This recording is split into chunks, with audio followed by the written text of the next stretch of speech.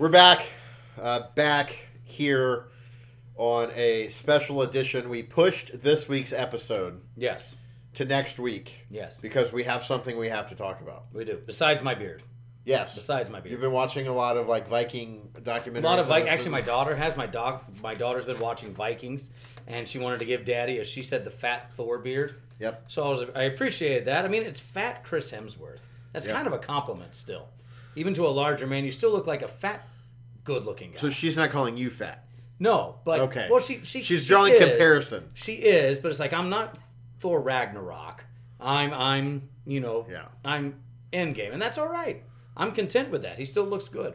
So, but that's not what we're here to talk about today. No, That's just a preview. That's like a pre-show. It's like a game within a game type thing. You know, that was a show within a show. But we're going to talk about something else. The Queen is dead. Long live the King. Yep. King Charles. I'm assuming he won't change his name. No, some monarchs used to do that. They would change their names. What's his name? George, right? Mm-hmm. Queen Elizabeth's dad was Arthur, wasn't he? Yep. And that was too German sounding, as Winston Churchill said. So choose a more English name. They're in the process of kind of Anglophiling their name anyways. So. Right. So now you have Queen Elizabeth, who was the longest reigning. Yyep. Died at 96 years old. 96 years old. Coronated in 1953. The history I have with the Queen is, I think the earliest memory I have of her is Princess Diana's funeral. So I was probably around 12 years old maybe when that happened. And she was if you remember watching Princess Diana's funeral, it was very contemporary in nature. Yep. It had Elton John take his song Candle in the Wind, which was originally inspired by Marilyn Monroe. Mm-hmm. And he changed the words, instead of Norma Jean, to English Rose. Yep. And it was now a song attributed to Princess Diana. And that was huge. I remember that was like number one on the charts again. Yep. My mom had the Princess Diana Beanie Baby. Right. Yep. She was a big fan of Princess Diana. Well, and everyone, she was this amazing woman. The People's Princess? Yeah. But you could see the difference between the two. You could see Diana's, it was a very modern type funeral, and then you had this ancient woman show up, and with the ancient it was always seen as like dark and grim. Mm-hmm. But then you had the royal wedding come up with William, and he was never seen as this dark, grim figure. Both of the brothers are full of life. Very joyful guys, but his wedding was extremely liturgical. Yep. They had the Bishop of London do the sermon from the pulpit in the vestments. You had everything done, the hymnody, and all of that. And then even Harry's wedding was the same, very liturgically minded. And it hit me as we're looking now. You'll probably see it in the next week, I'm assuming. Yeah, we'll see a funeral probably in the next week, and then I would imagine normally 6 months we'll have a coronation. We'll have a coronation. So he's already king. Already king, but he'll be coronated then. Coronated, within the next 6 months. So you're going to see two very liturgical services. Mm-hmm. The funeral and then the coronation. Yeah, broadcast to the entire world. Yeah. Probably it'll be, I would dare say, more watched than the Super Bowl. Oh, yeah. By far. I mean, I'm going to watch it. Yeah. I'm going to watch the funeral. I'm going to watch the coronation. Yeah, I'm not British. More Scottish than English. But the reality is this is a long-standing monarch. Yeah. And it's one of our allies as well in everything. But it's in... Oh, go ahead. Well, no, yeah. I mean, an entire generation of people has been... We were talking about this earlier. An entire generation of people has been born and died within her reign. Yeah. And it's not like, a generation cut short. No, an entire generation. Yeah. 70-plus year reign is insane to think of. It's crazy. And what comes down through the generations is the church's liturgy. Mm-hmm. Now, they're not Lutherans, Anglican. Yep. But if you look at the Anglican form of worship, is very similar to our Lutheran worship. The guy who really created, and I'm probably wrong, but I don't know how many liturgical Nazis we have watching our podcast. Hopefully not too many.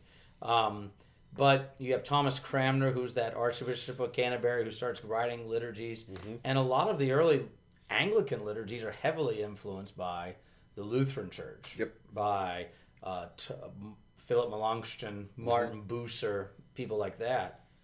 And now you don't really see really good liturgy done amongst Lutherans anymore. You really have like two Lutheran churches. You have Bronze Age guys.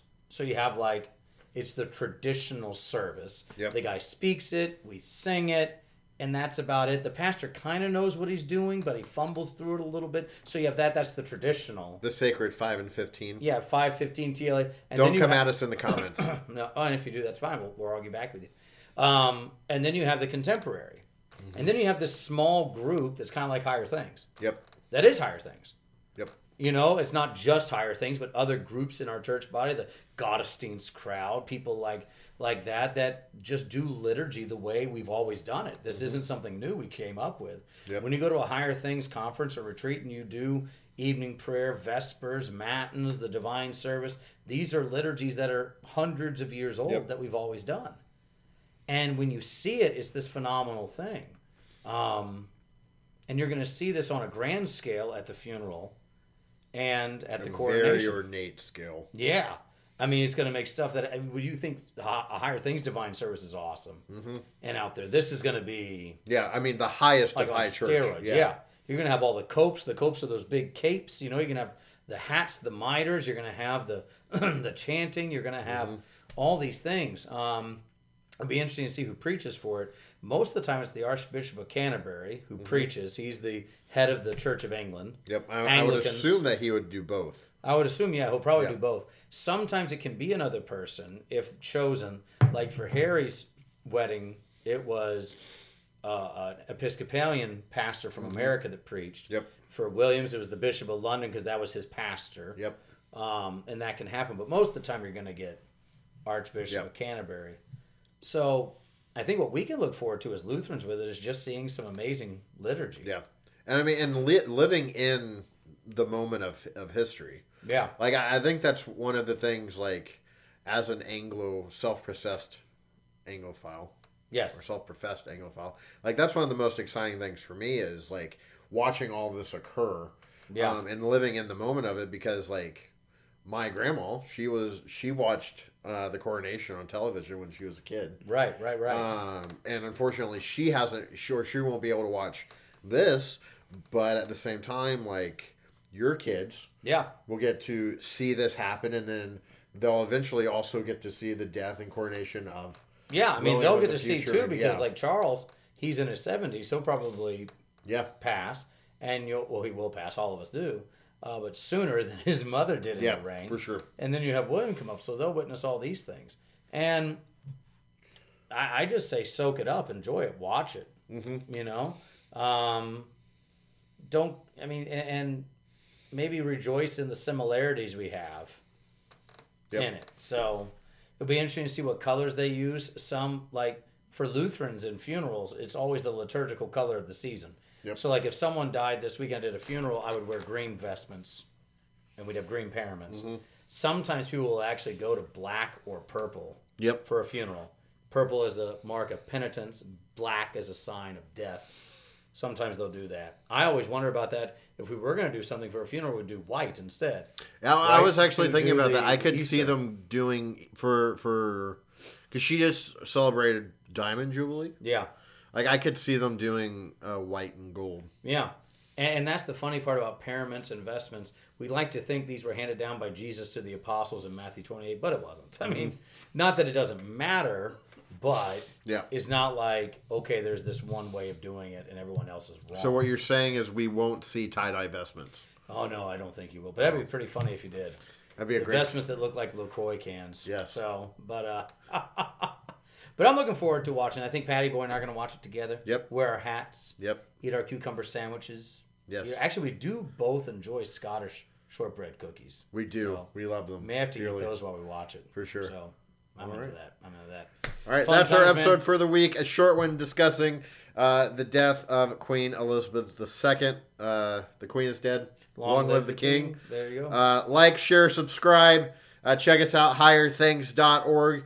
We'll see you next week for our regularly scheduled episode where we discuss student loan forgiveness. Fun times. It's a great episode, and we'll check you here in a couple of weeks for a brand new episode. Stay tuned. We'll see you then.